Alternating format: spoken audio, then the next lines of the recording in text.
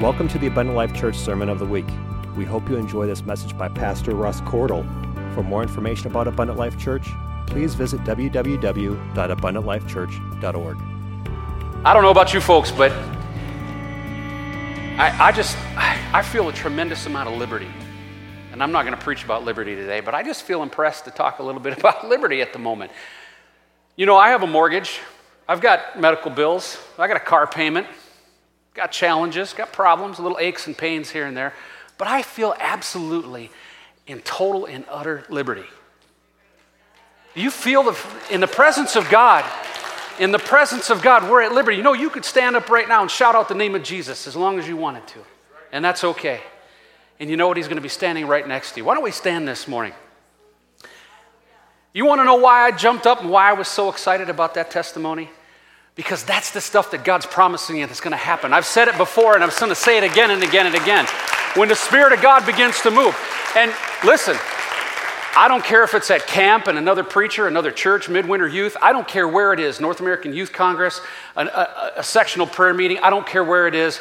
But God's going to continue to move. And if that Spirit moves across this place, and He's going to start calling young people, He's going to start calling you, He's going to start putting on your heart. If you open up to Him, if you feel at liberty, if you liberate yourself, if you let yourself go in God and you say, God, whatever you want me to do, I'm here to do it. I'm here to be whatever you want me to be. I'm telling you, you're going to start to feel liberty like you never felt before. You're going to see the shackles of this world fall off. All those worries and issues. I don't care if I have a mortgage. I don't care if I got medical bills. I don't care about anything. But if I can stand in this altar and I can feel the Spirit of God move back and forth across this place, and then I hear a young lady step up and say, God just called me to be a minister to the young people.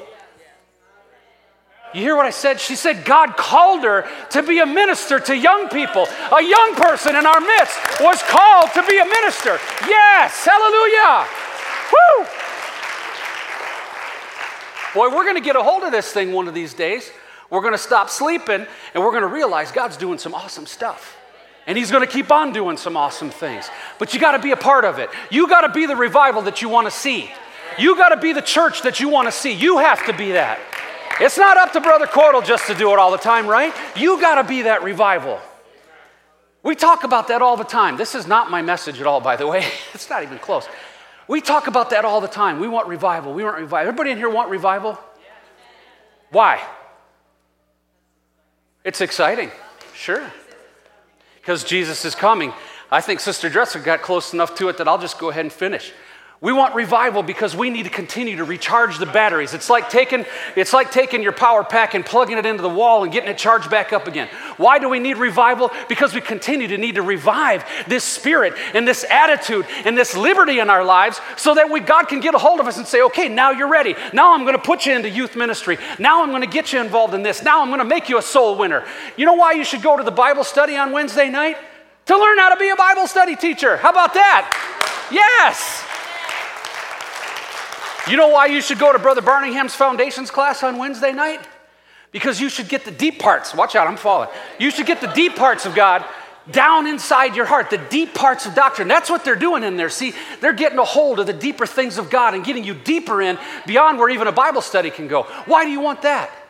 Because I'll tell you what, when it starts getting rough out there, when the world starts really challenging you and things start getting really crazy, God's going to start calling the people who are awake and ready and saying, okay, I'm ready to put you here. I'm ready to use you here. And the ones that are still sleeping, well, you're going to stay asleep. That's why you should be involved in those things. All right, I'm going to preach a little more. Keep you standing just a little bit longer. If you can turn with me to 2 Peter chapter 3.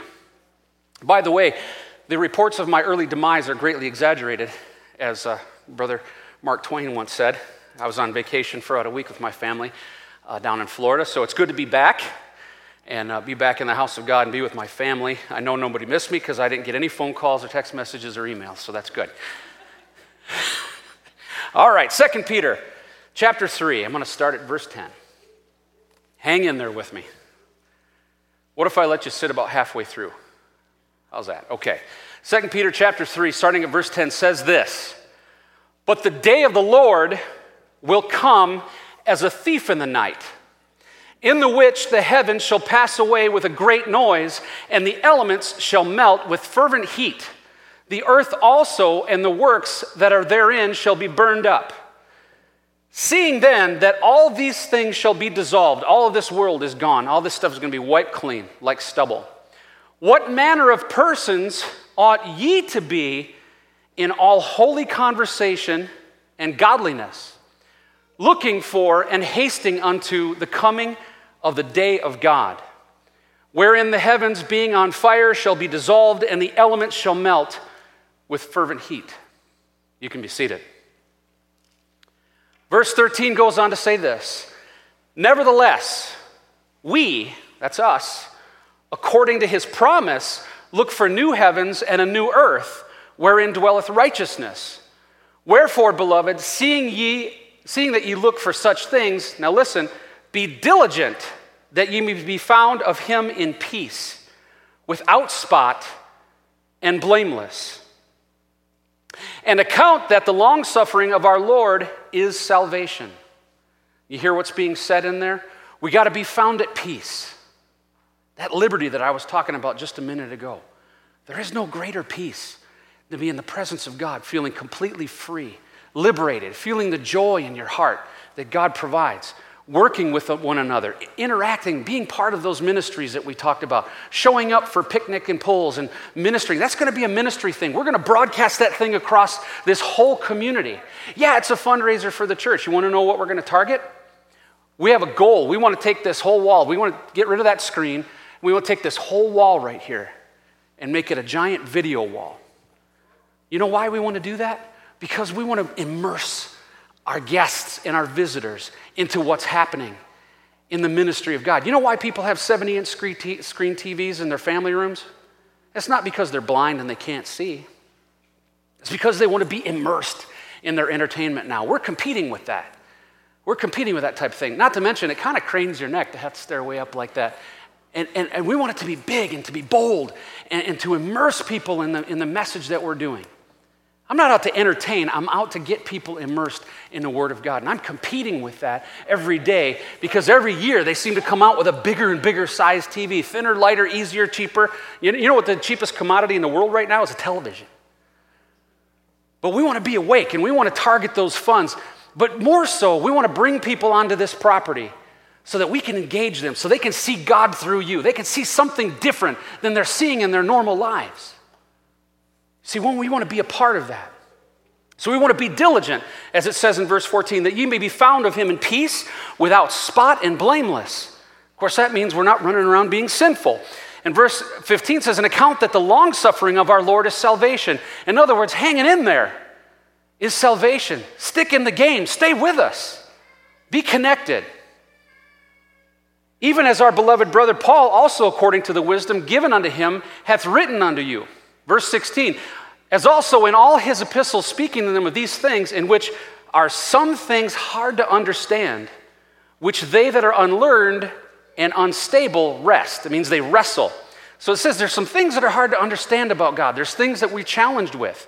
I know there are things that we preach sometimes or that you read in the Word on your own that you struggle with. But those that are unlearned and unstable, they wrestle with those things. Well, I don't understand. Well, how come the Bible says Father, but then it says Son, but you're telling me there's one God? And how come baptism says this, but it says that this, and all of this stuff, people struggle and they wrestle with it. Well, how do you get better at that? How do you get solid at that? By attending a Bible study class your church is giving you so that you can get more solid in the Word. By getting into a foundations program and saying, I want to get this thing deep down in my heart. I don't want to wrestle with the Word of God anymore. And it goes on to say, unstable rest, as they do also the other scriptures, unto their own destruction. Okay? So in other words, they're talking about people that struggle with the Word, and so because they make issue out of it, and they fuss with it, and they wrestle with it, the word rest, W-R-E-S-T, means to wrestle, they fuss. They fuss with all the other scriptures too, and they do so to their own destruction. We can't do that. Okay? Remember, this scripture started out, but the day of the Lord will come as a thief in the night. And I'll get back to that. Verse 17 says, ye therefore, beloved, seeing ye know these things before, beware lest ye also, being led away with the error of the wicked, fall from your own steadfastness. You got to be careful, folks. You start listening to some of this stuff, and you're not getting rock solid in the Word of God. You're not getting it down deep. You're not getting a hold of every word and researching and studying. You can be led away with this error. Whether you realize it or not, it can look perfectly innocent. And I have to say, and I'm so desperately sorry to know that there's people that I know that I grew up with in the church that have had this happen to them. There are pastors and ministers that have gotten a hold of doctrines. I talked to you last time when I was here, and I preached last time. I talked about these movements that are happening right in apostolic faith right now. The Apostolic Reformation movement and the other things that I mentioned. But they've been drawn away into false doctrines. Good, solid people. But you got to be steadfast. Verse 18, it says, "But grow in grace and in the knowledge of our Lord and Savior, Jesus Christ. To him be glory both now and forever. Amen." So I want to talk to you today about that day. The day. You know, that day in the Bible is a very significant and powerful aspect to it, if you want to say it that way. That day. When God talks about that day, it's the day that we're going to meet him. When all of this stuff, everything that we're doing, every little bit of book sales and picnics and preaching and singing and all this stuff, it all culminates into this one day. Now, the Bible says it in many different ways. As a matter of fact, it's referenced in Scripture in different ways, over 300 times. That day. Let me give you some examples of how it's referenced in the Word.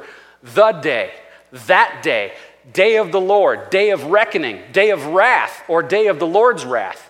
Great day or great day of the Lord, day of trouble and distress, day of destruction and desolation, day of darkness and gloom, day of clouds and thick darkness, day of trumpet and battle cry, day of vengeance, and of course, the great and glorious day of the Lord.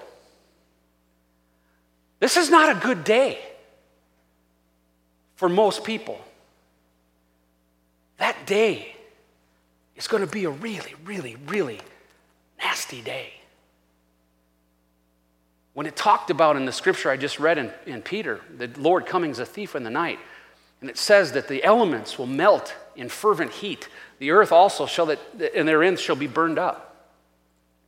This isn't the God that the world and culture is preaching out there right now. He loves everybody. God is love. Love is universal. God's just love. He loves everybody. Everything's good. No matter what I believe or how I get there, he's going to love me.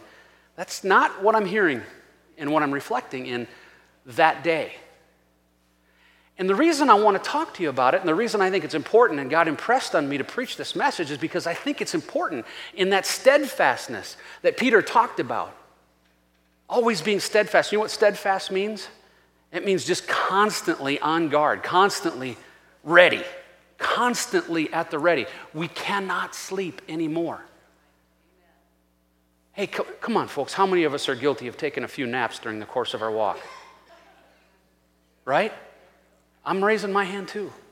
I've taken a few naps over the course of time. I've been in church for almost 38 years. But what I'm saying is that now, that day, I believe, is closer upon us than ever before, and I keep getting impressed upon from God that we've got to start talking about readiness and steadfastness and being ready for that day, because you just heard all of those words. That day is doom and dark and destruction and burning and fervent heat. I'm not trying to give you hellfire and brimstone here. This isn't Billy Sunday, and I'm just trying to, it's the Word of God. And over 300 times, it's referenced in the Word of God to beware of that day, because the majority of all of creation is going to suffer on that day. And so we need to be aware of that. And as you read through Scripture and you cross over and you stumble across the day or the great and glorious day or that day, it's talking about the day when we're going to meet Him, when all of this comes together. And I'm going to explain a couple of things here in just a moment as we get a little bit deeper in.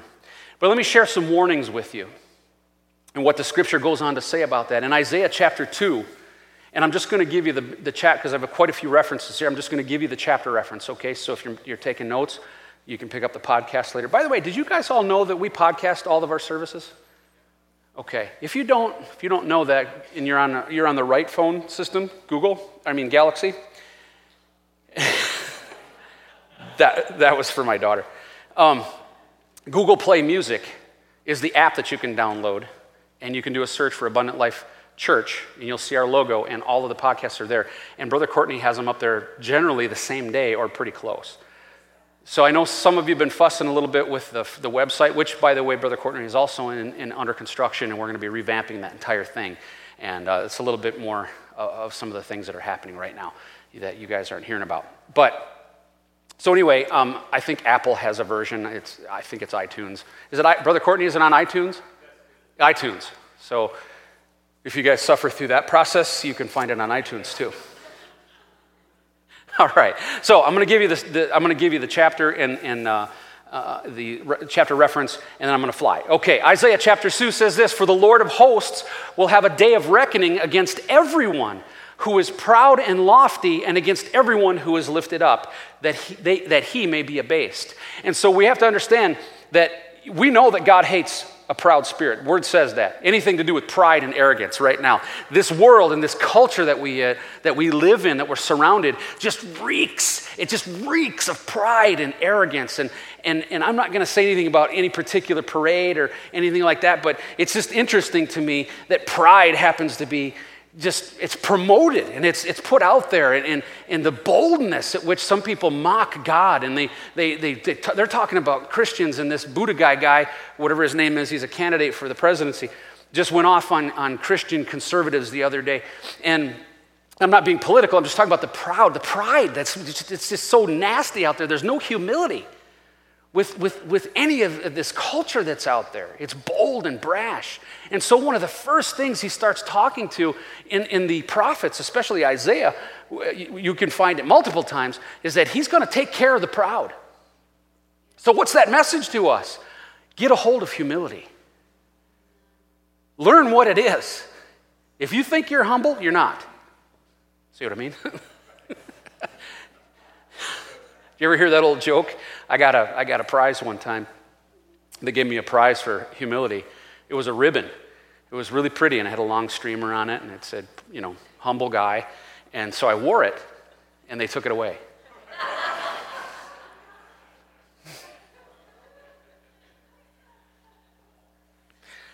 All right, Isaiah chapter 13 says this. It says, "Wail, for the day of the Lord is near. It will come as destruction from the Almighty." Now, if you talked about this type of stuff to people in the cultural Christian world right now, or the non-Christian world, it would just blow them away, because everything that's being pumped out there is God is love, and everything's love, and everyone's going to be saved, and nobody's going to hell, it doesn't exist, etc. But some people are going to get destroyed. Isaiah 13, and again, a little bit later down in the chapter, says, "Behold, the day of the Lord is coming." Listen to this now. "Cruel, with fury and burning anger, to make the land a desolation, and he will exterminate its sinners from it."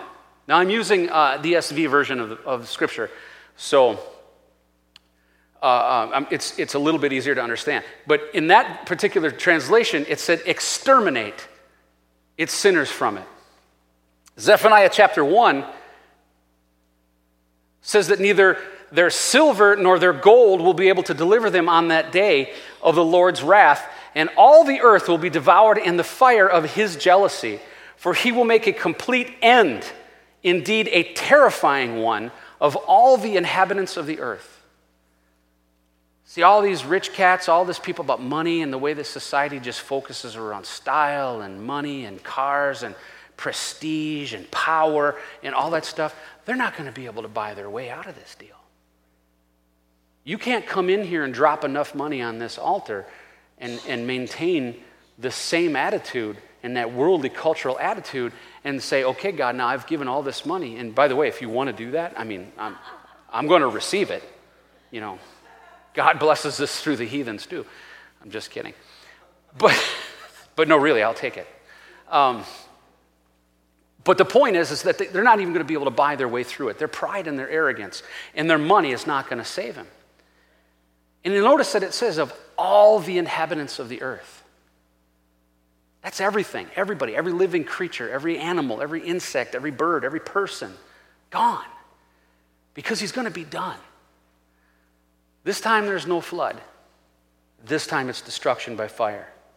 Jeremiah chapter 46 says this. It says, "For that day belongs to the Lord God of hosts, a day of vengeance, so as to avenge himself on his foes."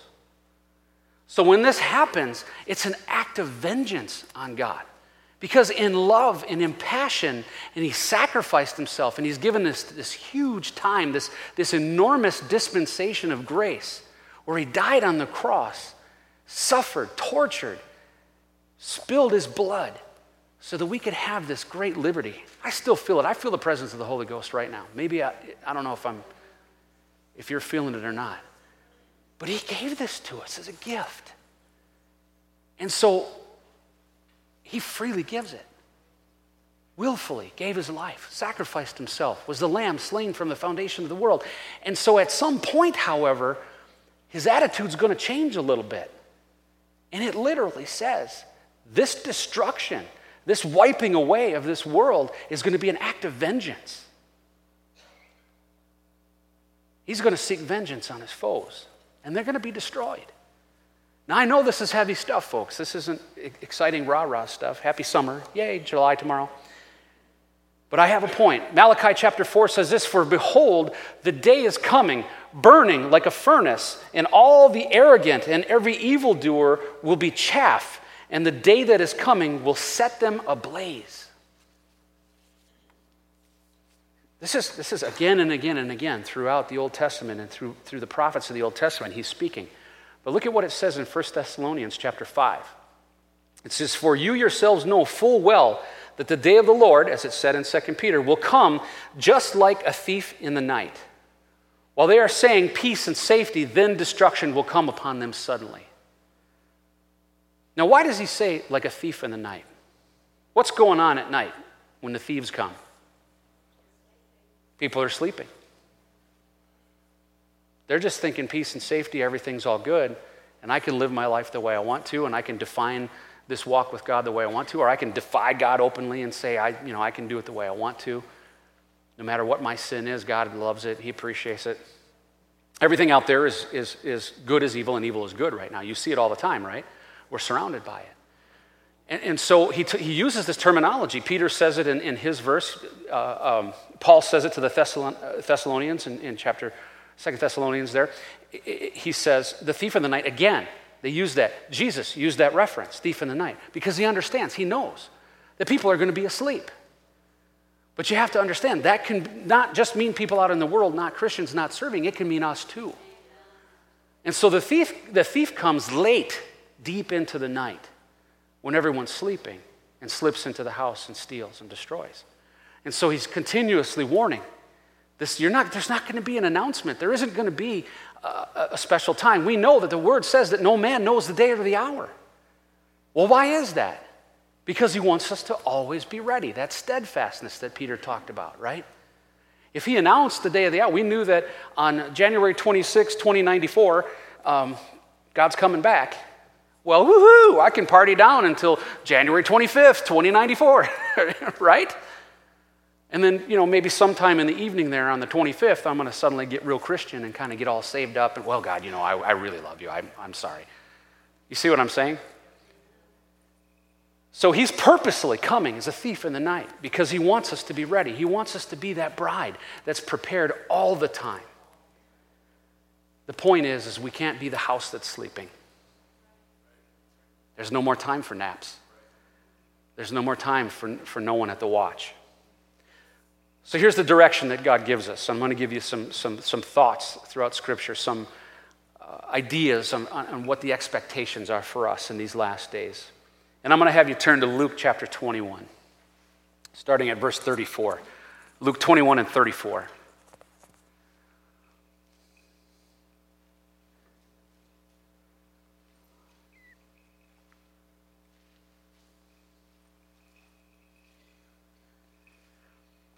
Luke 21 and 34 starts out like this. It says, "But take heed." Okay, when it says take heed, it's a serious deal. It's saying you need to listen to this. "Take heed to yourselves, lest your hearts be weighed down with carousing, drunkenness, and cares of this life, and that day come on you unexpectedly." Now I want to say this. Carousing if you look into the meaning of the word carousing, it essentially means kind of just running through life, seeking your own joy, fulfilling the flesh, just hanging out. It's associated with the drunkenness. Now, the drunkenness here does not necessarily mean just drinking alcohol and being drunk or being high or being on drugs or things like that. The drunkenness here can also reference being drunk on life, being overindulged. So you're just entertainment person. You're a party guy. You're just all about the entertainment, all about just having fun. You're drunk on just constantly fulfilling the flesh. Okay, so don't be confused that this is all just talking about drinking alcohol, because it's not. So what I'm saying is that you and I can be susceptible to this. We can start to get, hey, the Brewers are winning. Let's go to 55 games this year. And yeah, the Bucks, did this. And I got all these other things to do. And I bought a new whatever. And I'm sailing on this and that. Or whatever the case is. We can get drunk on these possessions and these distractions and this entertainment and this fun. And it happens all the time. I see it continuously. I see people who have taken church, and instead of having it be at the center of their lives, the hub from which they travel out and do their work, is they put it out on the perimeter of life. And the center of their life becomes their work, or their fun, or their joy, or their hobby, or their entertainment, or whatever it is. Their 70-inch plasma screen TV and their whatever. You see what I'm saying? Entertainment. In this world today, right now, in 2019, there are more methods of entertainment available than have ever been available in the history of mankind, worldwide combined, forever. What I mean is you can get every particular type of entertainment and all the new ones that have been created since technology has come around. Right now, today, you can walk out of here and be entertained thousands of different ways. Ralph Waldo Emerson once said, if you would rule the world, amuse them. That's what the enemy's doing right now. So that drunkenness is warning us. It's talking about being drunk or being distracted and indulged in full. What happens when you get drunk, when you get full of stuff and you get overindulged and you get fat and you get distracted? Exactly. You get lazy and you get tired and you get weighed down. Okay? The more entertainment, the more fuss, and the more joy, and the more this, and the more that we're doing, we're chasing and we're running, and we're chasing after that now. Well, what happens is it becomes fleeting. It becomes, well, it was really fun for a little while, but now I'm kind of down again. So you know what? I need another Brewer game. Right, short-lived. I need another something. I need another juice. I need another fun thing. I need another event, another trip, another vacation, another movie, or whatever the case is. You see what I'm saying? So it feeds into itself, and we become distracted with the concept of chasing after that joy. And that's why I was saying today here, when I got up, I just felt so impressed to say, I feel such liberty, such power, such strength. I love this feeling. I am absolutely 100% in love with the move of the Spirit of God, just standing up here worshiping. And it doesn't go away. It's not fleeting. You can find it anywhere. I've found it in my car driving to work, listening to worship music. I've found it in my home, in my own personal prayer time. I can have it any time I want. But that's what we should be focused on being drunk on. You see what I'm saying? These words are very meaningful. These scriptures are very, very meaningful in every aspect. Let's move on before I get too far out. And it says, for it will come as a snare on all those who dwell on the face of the whole earth. Watch therefore and pray always that ye may be counted worthy to escape all these things that will come to pass and to stand before the Son of Man. Okay, now I want to explain something. A snare is something that happens, it's a gotcha. If you've ever seen an animal get caught in a snare, you don't see it coming. You don't know it's there. Snares are usually hidden under the leaves or whatever. If you've ever done any trapping or anything like that, or you've seen this in a movie or a show, it's a quick thing. You get caught up in it. First, all of a sudden, you know your leg is stuck in the snare, and you're stuck. You're caught. And it's saying these things are going to snare people. It'll come as a snare on all those who are on the face of the earth. Everybody is going to be susceptible to this. But it says to escape all these things that will come to pass and to stand before the Son of Man. Now, I want to explain something. We're all going to stand before Jesus. You understand that, right? The Bible says that we're going to account for every word, every idle word that's coming out of our mouth. The actions that we've taken, the opportunities that we've had to be ministered by Him when He's called you to do something. That's going to come to mind, but I want you to understand that grace provides you this. See, we're going to have the opportunity to stand before Jesus, or we're going to have the opportunity to bow before him. Because Philippians says that every knee will bow and every tongue will confess that Jesus Christ is Lord. So if the Lord of your life up until the point you meet him was sports or fun or drinking or whatever the situation is, that Lord is going to change that day. The problem is if you didn't have a relationship with him, as it says in Matthew chapter 7 and 22, he's going to say, depart, you're out. Oh, I'd rather be standing before him and willfully kneeling than start out kneeling and pleading with him. So to stand before Jesus is going to be a wonderful thing for those of us that know him and have a relationship with him.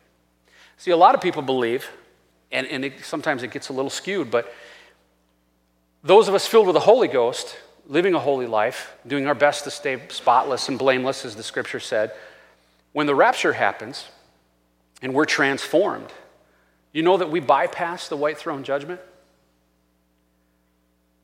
We bypass it. The Bible says that we're going to be standing there in white robes and holding palms, praising and worshiping the King. We're going to be with him at the throne. It's those that don't know him that have to be judged. See, because our names are already written in the book of life. Amen.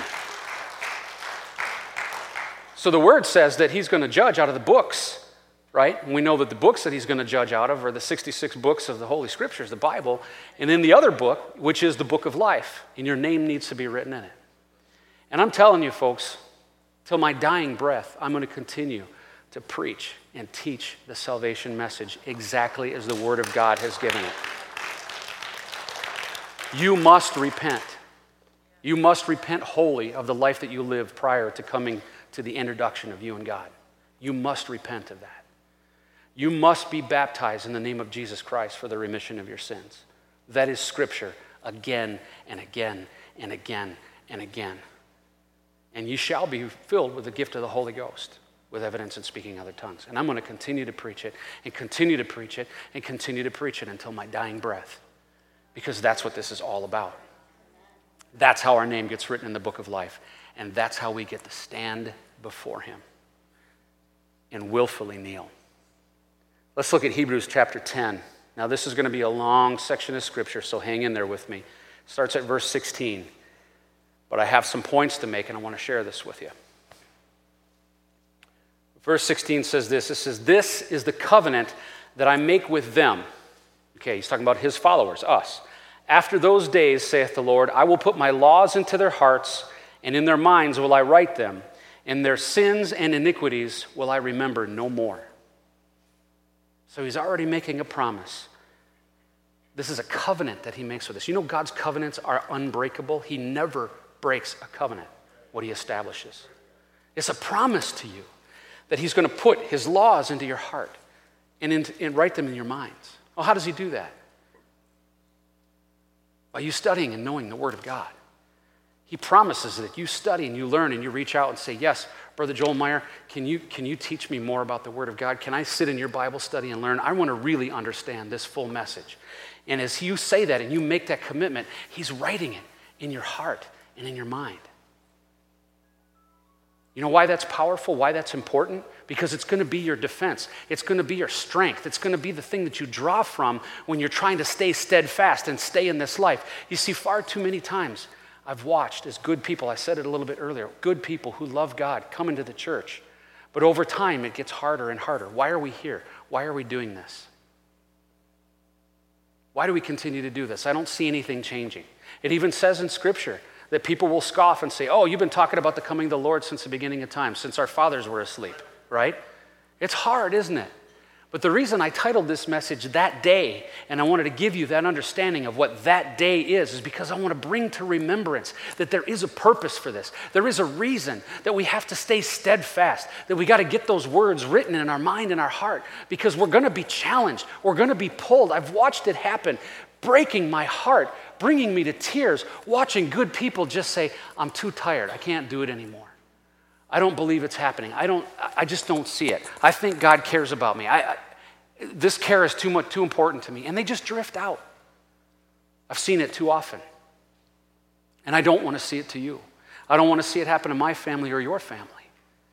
I want you to understand that you've got to get this thing deep down in your heart. And you have to determine right now, I'm not going anywhere. This is where I belong. In God's presence is where I belong. No more fooling around. No more worrying about the entertainment of this world. Amen. No more worrying about the drunkenness of all the fun and all the other distractions and the things that we go after.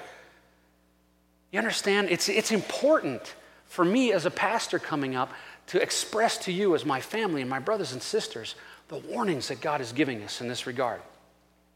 Verse 18 says this, "Now where remission of these is, there is no more offering for sin, having therefore, brethren, boldness to enter into the holiest by the blood of Jesus." Now let me stop right there. What this is basically saying is we're not cutting animals anymore for this thing. Jesus came for this purpose, okay? Now hang in there with me because it gets to the point. But what it's saying is that there's no more remission of sin through the sacrifice of animals because Jesus came and did it for us. There's no more offering for sin is what it's saying.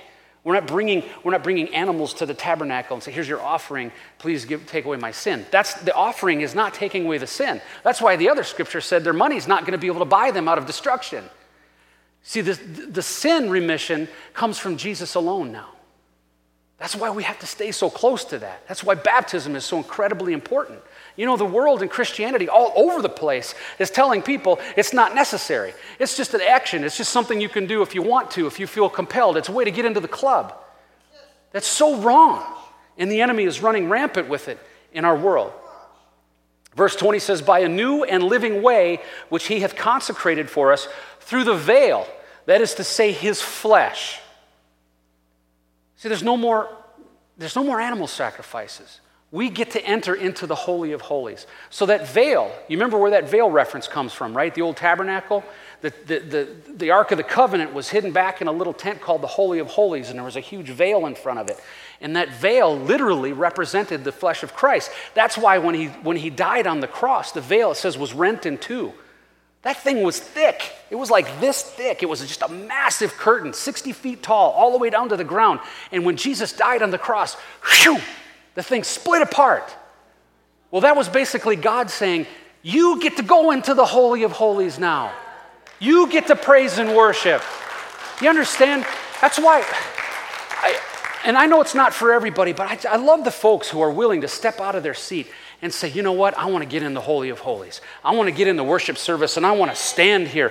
This is the Holy of Holies. The presence of God is here. I walk back and forth in prayer time. I just love it, and you'll see me do it, and it's just because I so appreciate and love the Spirit of God. I feel like the Spirit of God is more powerful right here than it is anywhere else in the building. That's just me personally. That's not Scripture. But what I'm saying is we get that privilege. We have that right to stand in the Holy of Holies. No more one priest or one guy. Through Jesus' flesh, I can personally feel, that's why I said when I started, I feel that liberty. I feel that joy, that presence. It's just awesome. I got problems. I've got issues. I've got challenges. I deal with the same stuff you guys do. But what I'm saying is I can come to church. I can come here on a Sunday morning or a Wednesday night or a prayer service on Monday or a prayer service on Friday evening or whatever event is happening. And I have the privilege and the honor and the right and the liberty to step into the Holy of Holies. My God, why wouldn't we want to do that?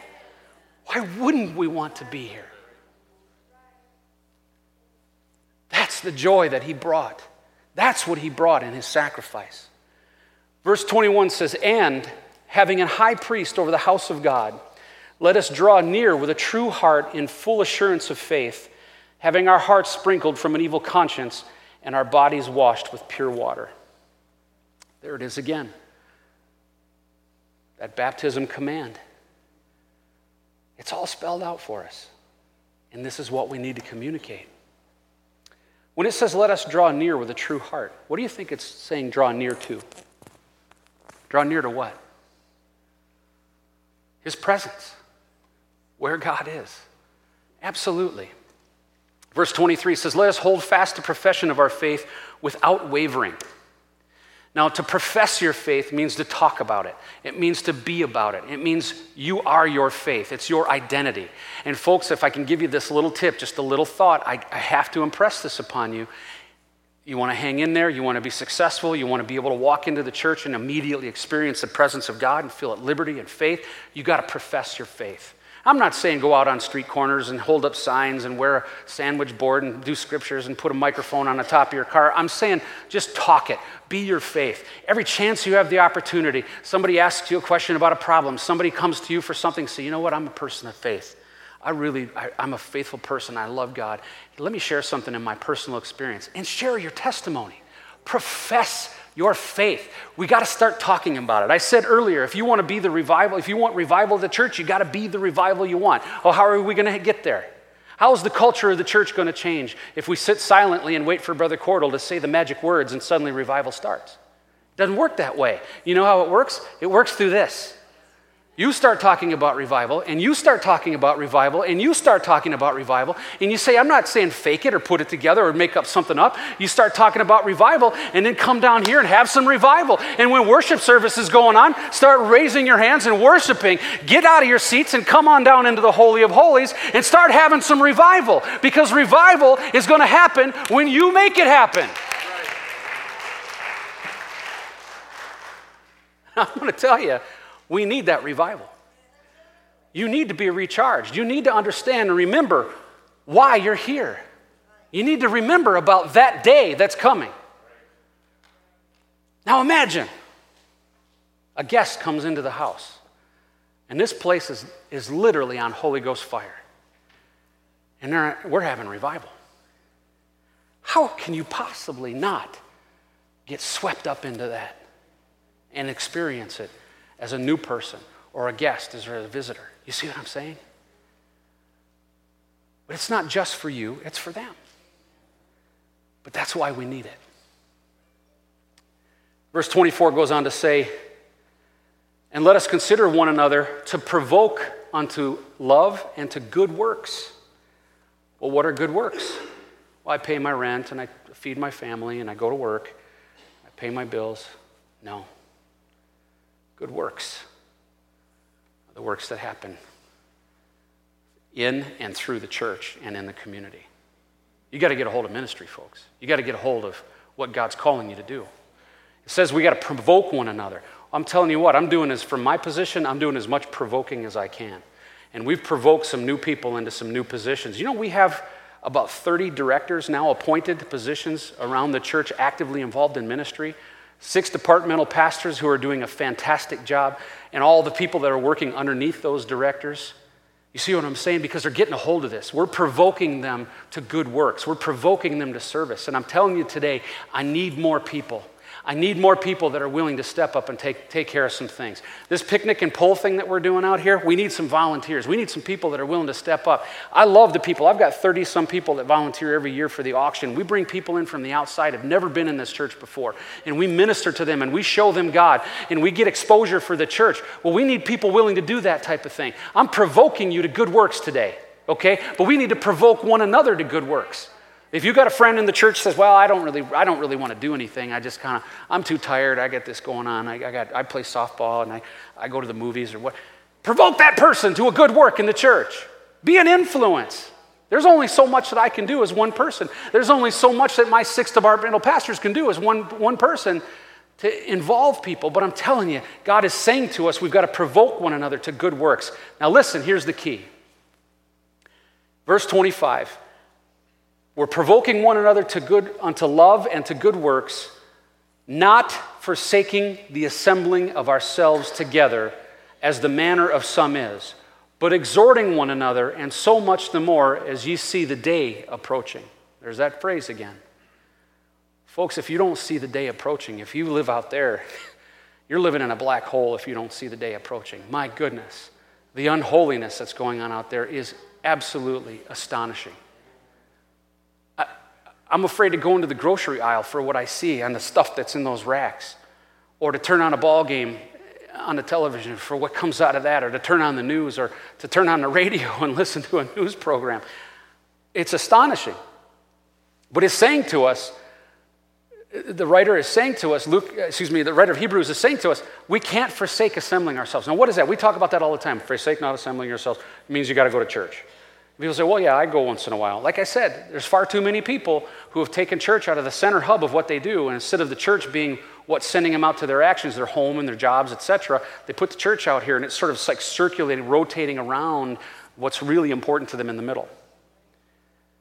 That's a bad place to be, because then it's like, well, I get there a couple times a month. That's okay. Maybe it is.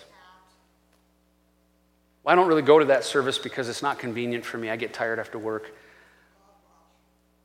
I'm just saying, there's a lot of focus in this scripture talking about that day and the time that's coming and provoking one another to good works. God is calling us to continue to assemble, okay? We do this not just for a fun time and to have some songs and to fellowship. We're provoking one another to good works. We're exhorting one another. We're reminding each other of God's goodness and grace and faithfulness. Church attendance is extremely important, and that's why it says it here, because it relates it directly to the day that's approaching. See, the closer we get to that day, the closer we need to be to the Holy of Holies. Now, we have a young lady in our youth group that went off to services at our youth camp, a whole week of powerful services. Guess what? God showed up there and put a call in her life. You want to know why I jumped up and shouted and jumped for joy over something like that? Because that's phenomenal. You should be excited for that. That's powerful what's happening. And it's just a little, yes, amen. It's just a little tiny peek into what's going to happen in this place if you get a hold of the same thing.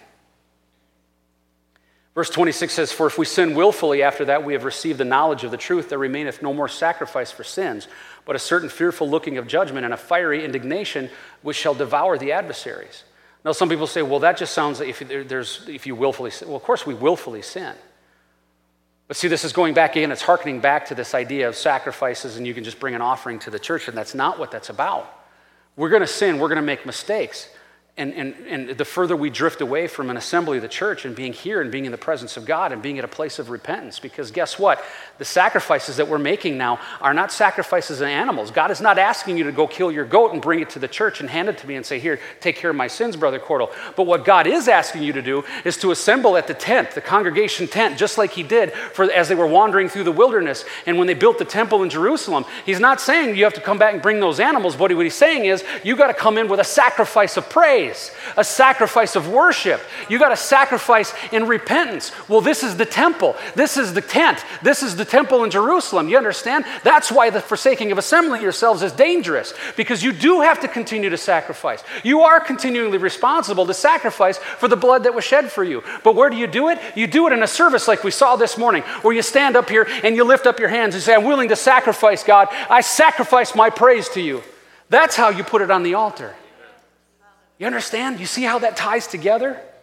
We bring sacrifice and praise unto the house. Remember that song? You see why it's forsaking assembling, skipping, not being here, not being a part of the regular services? You're refusing to sacrifice where God has asked you to sacrifice. It says it right here in Hebrews. Well, Brother Cordle, I pray in my car and on the way to work, and I listen to worship music. I do that too. And sometimes I can't make it because of this or that. I understand. There are things that hold people back. And you know full well that I'm talking to the people that have made a conscious decision that they're just going to come occasionally because that's all they want to do. That's all I'm saying. And I'm saying be warned if you start to slip into that attitude. If you start to slip into this idea, well, there's not that much going on this week. It's pretty quiet. I'll just, if I can make it, I'll make it. Okay, is that fair? Got real quiet. Okay, I'm just saying. I'm reading out of Hebrews now. Okay, now verse 31 says this. I'm jumping down to verse 31. It says, it is a fearful thing to fall into the hands of the living God, but call to remembrance the former days in which after you were illuminated, you endured a great fight of afflictions. What is that saying? It's saying, when you were first saved, when you were first illuminated, when God first came into your life, you were at church every week, every service. Hey, yeah, amen. You were praising, you were worshiping, you were calling friends on the phone. Hey, I just got saved. I want you to come to my church. You remember that? But what happens to everybody? Everybody. Yes, Sister Matucci, it goes like this. That's what that scripture is saying. It says, when you were first saved, when you were first illuminated, you endured great afflictions. People mocked you. They made fun of you. Oh, yeah, Cordle, sure, yeah, I know your family's saved. Ha, ha, ha. Yeah, I know how you are. But you endured that. You were willing to, is what it's saying. Is you were ready to take on affliction because you were like, woohoo, I'm saved. I just got saved. I got the Holy Ghost. I'm super excited. But as humans, as creatures of excess, that stuff wanes and it starts to go away. And over time, I'm going to church. It's kind of mundane. It's kind of routine. Nothing exciting happening, right? We stop witnessing. We stop talking to our family members. Come on now, we're all guilty of it. But this is what this is talking about. Verse 33 says this, partly whilst you were made a gazing stock, both by reproaches and afflictions, and partly whilst you became companions of them that were so used. It's basically saying you did this partly because even though you were a gazing stock, in other words, you became kind of a source of jokes and people were poking fun at you and they were like, you're weird, you're not like you used to be.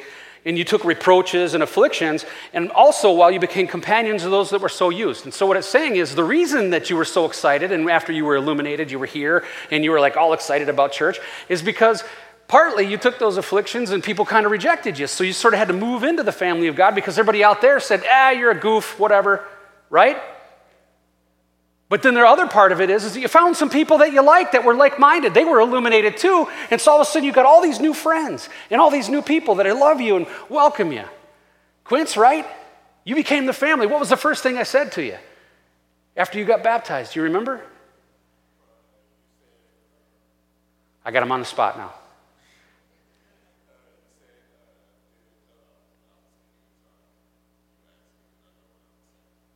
Right. And then right after that, I said, now you're part of the family. Right.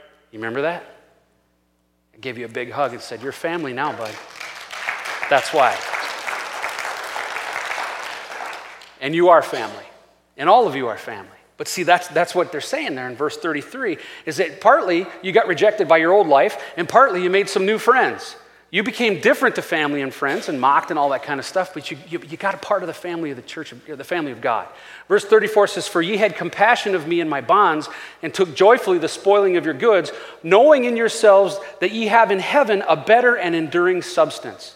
So what is that saying? You were excited about being saved. You were willing to take on those attacks and the gazing stock stuff and being mocked and everything because you knew you just got a one-way ticket to heaven. That's why you're excited. But here's the deal. Why aren't we still excited about that? Because if we're doing right and we're doing what the Word of God says and we're staying close to God, then we still have that one-way ticket to heaven. And we need to be excited about it.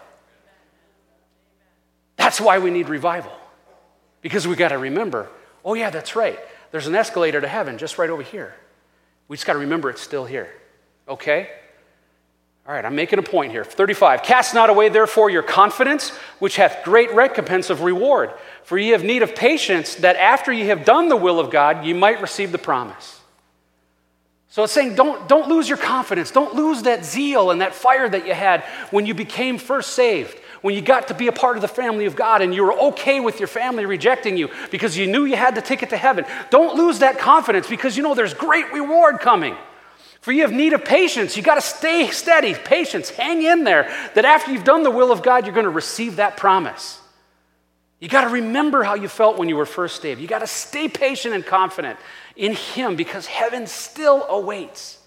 It is real, and it's my job and the job of the ministers of this church to continuously remind you, folks, we're in this game for a reason. Heaven's still there for you. It's still waiting for you. Just hang in just a little bit longer. Just get a hold of that revival. Start talking that up. Get that conversation going. Let's change the culture of the church to say we're in total and complete revival to get to as many people in our community as we possibly can, because the more we can drag with us, the more we're going to get on that escalator to get to heaven. That's what God wants us to do. That's our mission. That's our purpose. If you reject that purpose, if you feel that's not it, then you might as well not be here. Verse 37 says, for yet a little while, and he that shall come will come and will not tarry. Now the just shall live by faith, but if any man draw back, my soul shall have no pleasure in him. If you slip back, if you start sliding away, God does not have pleasure in that. It's what he's saying. It's right there in black and white. 38 says again, now the just shall live by faith, but if any man draw back, if you pull away from that zeal, if you pull away from God, if you start slipping away, he's got no pleasure in that. Verse 39, but we are not of them who draw back unto perdition, but of them that believe to the saving of the soul. That's not us. We're not drawbackers. We're not backsliders. We're not people who are going to forget the great things of God. We're the ones that are going to endure to the end. We're going to keep on believing to the saving of our souls. We got to hang in there, continue in faith. We don't give up. Look what Jesus said in Matthew 24:13. He said, but he that shall endure unto the end, the same shall be saved. A translation of Ecclesiastes 9:11 says the same thing. For the race is not given to the swift or to the strong, but he who endures to the end. What it's saying is you got to hang in there. Grit it out. Keep on coming. Get back into church on a regular basis. Look for ways that you can get involved in good works. You know why good works are so important? Because if you get busy doing the work of God, it's hard to drift away. You know that if you go out to one of these, I call them secular churches, ATL churches, you know, these ones that are just sort of like a big club and they've got Starbucks and all that stuff. Do you know one of the first things they do when you walk in the door as a new visitor? They grab a hold of you and they stick you in a leadership position. You know why? Because when you're in a leadership position, you have responsibility. And it's much, much more difficult to drift away when you're responsible to be there at Sunday morning at 9 o'clock to take care of the job that they gave you to do. So they know that people brand new, first in the door, have more zeal and excitement about being brand new and having zeal, and they embrace you and they love you and you're the most wonderful person ever. We're so glad to have you. Hey, we'd love to have you be the soda can collection person. Would you like to do that? And of course, they go, oh, wow. Look, Ted, they said they want us to be in leadership. Isn't that wonderful? Ted's going, yeah, wow, I can't believe how these people love us so much. Now we have a leadership position. Well, it's a masterful stroke of genius because now Ted and Sally are going to be, well, you know, and I've had people standing right in front of me, sharing the gospel, having them gone through a Bible study with me and said, you see that you're missing a whole bunch of the scripture. I see it, I know. Do you understand? You're not getting the truth of God. And they go, yeah, I know. Well, come on to church. Come and see out. There's more that we're preaching and teaching. Well, the thing is we're the soda can leaders. And I'm not kidding you. I'm not joking. I had people literally turn me down, say, yes, I know we're not getting the full truth, but we can't come to your church, Russ, because, well, we got to take care of the Cub Scout group or whatever it is. Not kidding. And it's happened on more than one occasion. Having a position in good works gives you the responsibility to say, I need to be here. I need to serve God in the work. And I'm talking about the good works now. You understand what I'm saying? Okay, you guys hanging in there? I'm bringing her in for a landing. Okay, all right. Closing right now. The promises. Proverbs 11:4 says, riches do not profit in the day of wrath, but righteousness delivers from death. You need to explore and understand what righteousness really is. Matthew 24, we're going to skip down to verse 30. It says, and then the sign of the Son of Man will appear in the sky, and then all the tribes of the earth will mourn, and they will see the Son of Man coming on the clouds of the sky with power and great glory. And he will send forth his angels with a great trumpet, and they will gather together his elect from the four winds, from the one end of the sky to the other. The Spirit of God moves in this place. We preach and teach the life salvation message all the time. We preach the Word of God. I know there's a lot of attack on holiness churches. There's a lot of attack on the apostolic movement right now. But I'm telling you, we do not veer from Scripture. We do not interpret. We do not give you anything but the core true faith that God has given us. We live that salvation message. Look what it says in Acts chapter 2. And you can stand with me if I can have the musicians come. Acts chapter 2.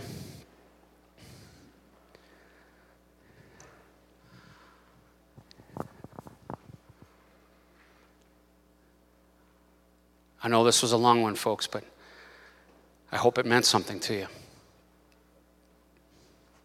When I stand in a service like this morning, powerful, powerful worship, and I see people bursting out, speaking in tongues, worshiping God, the Holy Ghost just flowing back and forth, a fantastic testimony from our youth. Our youth are going to be powerful and affecting revival in this church.